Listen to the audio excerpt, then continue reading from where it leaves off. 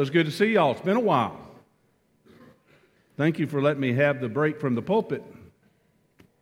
I left it in very good, capable hands, that's for sure. Our first scripture lesson, or our second scripture lesson, comes from the book of Ephesians. Ephesians chapter 3, verses 14 to 21. Ephesians chapter 3, verses 14 to 21. Listen, my beloved, to the word of the Lord. For this reason I bow my knees before the Father. Okay, got to stop right there. For this reason. What reason? As we engage the text, when we come to something like that in Scripture, we got to go back and find out, what is Paul referring to? What is the what that he is referring to? So before verses 14 to 21 make any sense, we have to slide back in the Scripture to find out what he's talking about. And that's homework for us. But lucky for you, I did your homework. If you would slide your finger back to Ephesians chapter 3, verses 7 and 8, we hear the reason for Paul's exclamatory prayer. For in Ephesians 3, 7 and 8, Paul writes, "Of this gospel of Christ, I have become a servant according to the gift of God's grace that was given to me by the working of God's power. Although I am the least of all the saints, this grace was given to me in order to bring the Gentiles the news of the countless riches of Christ." Paul has been commissioned by God to take the very news of the Christ's gospel to people who were Gentile, people like you and me. Now, with that in mind, understanding for this reason, now we can go back and hear the text. Picking up with verse 14, "For this reason, because I've been privileged to take the news of Jesus to people, I bow my knees before the Father, from whom every family in heaven, on earth takes its name. I pray that, according to the riches of God's glory, He may grant that you may be strengthened in your inner being with power through His Spirit." All of those yous are plural, by the way. "And that Christ may dwell in your hearts through faith, as you are being rooted and grounded in love. I pray that you may have the power to comprehend with all the holy ones, all the saints, what is the breadth, what is the length, what is the height and the depth, and to know the love of Christ that surpasses all knowledge, so that you may be filled with the fullness of God. Now to Him who, by the power at work within us, is able to accomplish abundantly far more than we can ever imagine, to Him be the glory in the church and in Christ Jesus to all generations forever and ever." And all of God's people say, amen. It's the word of the Lord. Thanks be to God. Now verses 20 and 21 are an outburst of praise to God, because through Jesus Christ, a once exiled people like you and me, have been brought close, have been brought into an intimate relationship with Almighty God. Now, have we let that fully sink into our inner being? Have we really taken hold of the fact and understood the fact of the immeasurable love of God for us, and in turn, our love for one another? Do we really have any idea? When my girls were growing up, I would marvel at my love for them. Because of my wife, Kelly's aggressive cancer treatment when she was 18, we were told after we got married that the probability of her being able to conceive was pretty much nigh impossible. The chemo drugs did too much. Well, the third year into our marriage began our journey of being parents. Surprise.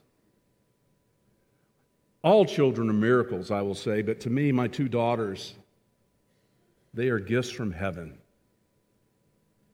that weren't supposed to be here. And as they grew up, I would often ask them, Lauren, Katie, do you really have any idea how much I love you? When they were younger, they just kind of look at me, huh? And then as they got older, they said, yes, Dad, we know. And then when they were in high school, they would say, Dad. For me personally, it took becoming a father to fully understand the breadth, the length, the height, the depth of what love is and means. That's what it took for me. I became aware of love's enormity, of love's intensity, of love's boundlessness that moves me along in spiritual and relational growth with God and with you and others. The ability to love deeply creates this flywheel effect that gains momentum each time we express love to God and to others. The more we love, our desire to show love intensifies. It grows. It seeks new avenues to express itself. Do we really have any idea as to the breadth, the length, the height, the depth of God's love for you and for me? I want you to pause and think about that a moment. How does the great I Am's love for you make a difference in your life today? How does the love of the great I Am, how does that love affect you, church? You, Christ follower, today? How do our lives show that we are God's beloved? Do our lives even exhibit that we are God's beloved, apart from going to church once a week? Do we have any idea as to how much we are God's beloved? Really? I loved how Karen introduced our first scripture lesson this morning from 2 Samuel. This is not one that we would read during vacation Bible school. Our reading from 2 Samuel dramatically illustrates the breadth, length, width, height, and depth of God's love for His created. And this morning's first lection describing the turning point in David's life where the wheels began to fall off his ministry, his power, his success, demonstrates the indescribable love of God. It was the springtime of the year when kings go out to war and begin their battle campaigns. except King David. He sent others out to fight his battles for him. While everyone else was on the battle lines, we find David napping on the roof. And he gets up and he begins slipping into this voyeuristic tendency to spy on his neighbors when they weren't looking. He gawks at the beautiful Bathsheba as she bathed, and David began to burn with lust. He sends for her and demands that she lie with him and violate her marriage vows. And within the next month, she sends word to the king, the rabbit died. I'm pregnant. Now, David didn't know what to do. He sends for Uriah, her husband, from the battle lines. Says, I'm going to give you leave to come back and take a rest. And Uriah does. David thought, if I could get Uriah, her husband, to come home and be with Bathsheba, then maybe I could pull this off. If I could pull it off, then people will think the baby's Uriah's, not mine. Well, Uriah proved to be more honorable than David was. Uriah proved to be more open to the direction of God than the king, and he refused to do it. After all the other soldiers are there at the front. Even the ark of God didn't have a place to call home. Who was he, little old Uriah the Hittite, to have this kind of privilege? Well, David was not to be deterred. Next day, David gets desperate. And David gets Uriah loaded. He stuffs Uriah with savory food, gets him drunk. Surely, now, David could coerce him to pass out in his own bed. Even in his drunkenness, Uriah kept his honor. So now David the king, God's chosen, the composer and the singer of all these beautiful hymns and the psalms that we say and that we sing, he plots murder. He loops his friend Joab to help him pull it off too. And adding insult to injury, he has Uriah take his own death sentence to the general. The line moves back, Uriah is killed. Friends, David is an archetype for you and me. When people tell me that the Old Testament stories are boring, I kind of go, really? This story has everything in it.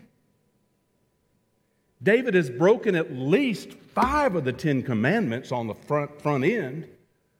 He has committed the sins of sloth, lust, adultery, hubris, lying, showing deceit, planned the harm of another human being, and commits murder. By now, as readers of the story, we are shouting, as Karen said, David, don't do it. But then we realize we're shouting to ourselves as well.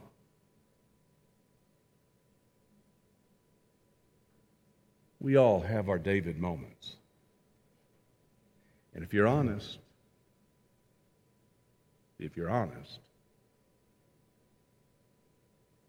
you know what they are.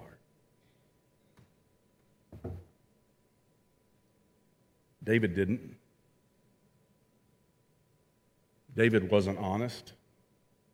David went from being way up here to throwing himself way down there. And the thing is, we don't hear in our David story today what happens next in the narrative. We don't know what happens following this, so I will tell you. David is confronted by his actions. He confesses his sins and makes right with God.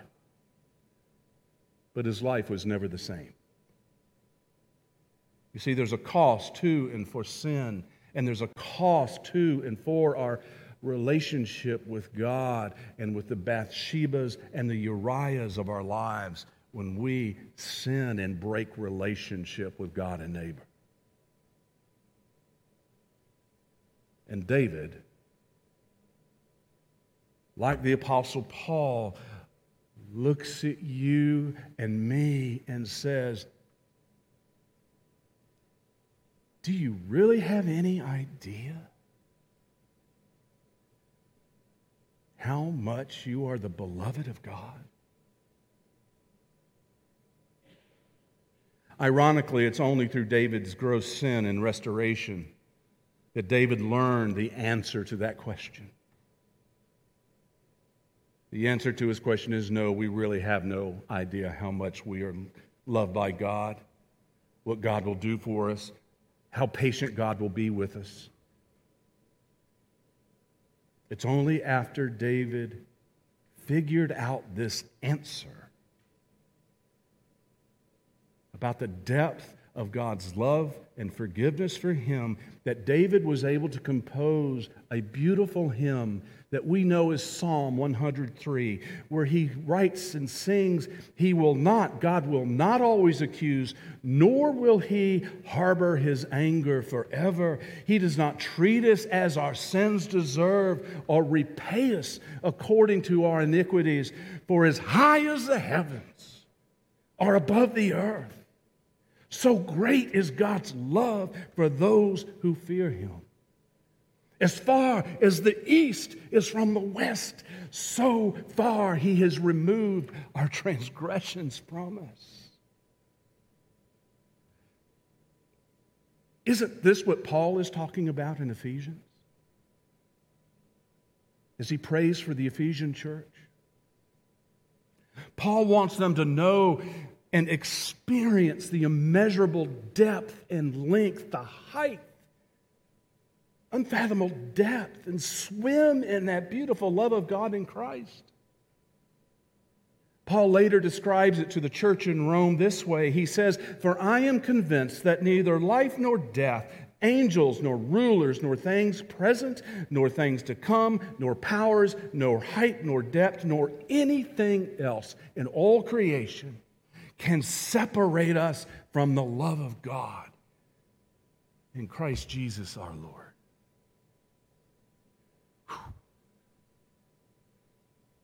Do you? Do I? Do we really have any idea how much God loves us through Christ?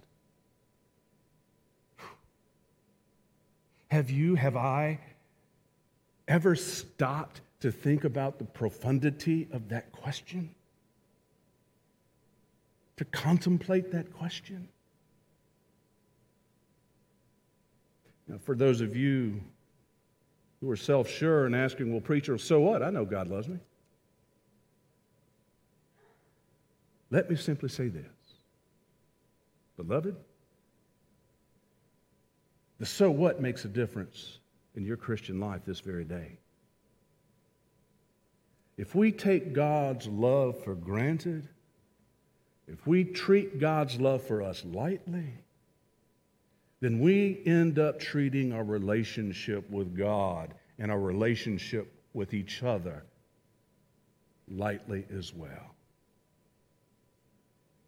But if we contemplate and reflect on the breadth, the length, the height, the depth of God's love for us, then that love regenerates itself through us exponentially, and we become the phalanx of the kingdom of God right here. Right now.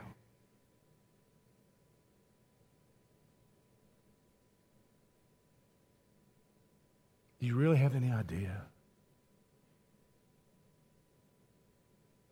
how much God loves you?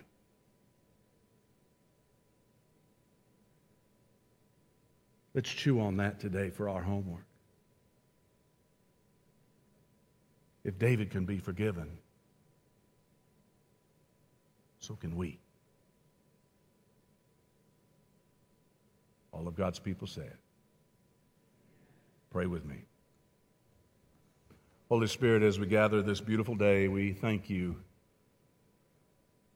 Lord, we thank you that we can look at the giants of Scripture and of our biblical history and see that they too are human and they too have fallen and fallen short. That's why Jesus came. Lord, help us to search those places where we have fallen, but also give us the grace to remind us that, like David, like Paul, nothing can separate us from the love of God through Jesus. We offer this prayer in His precious name. Amen.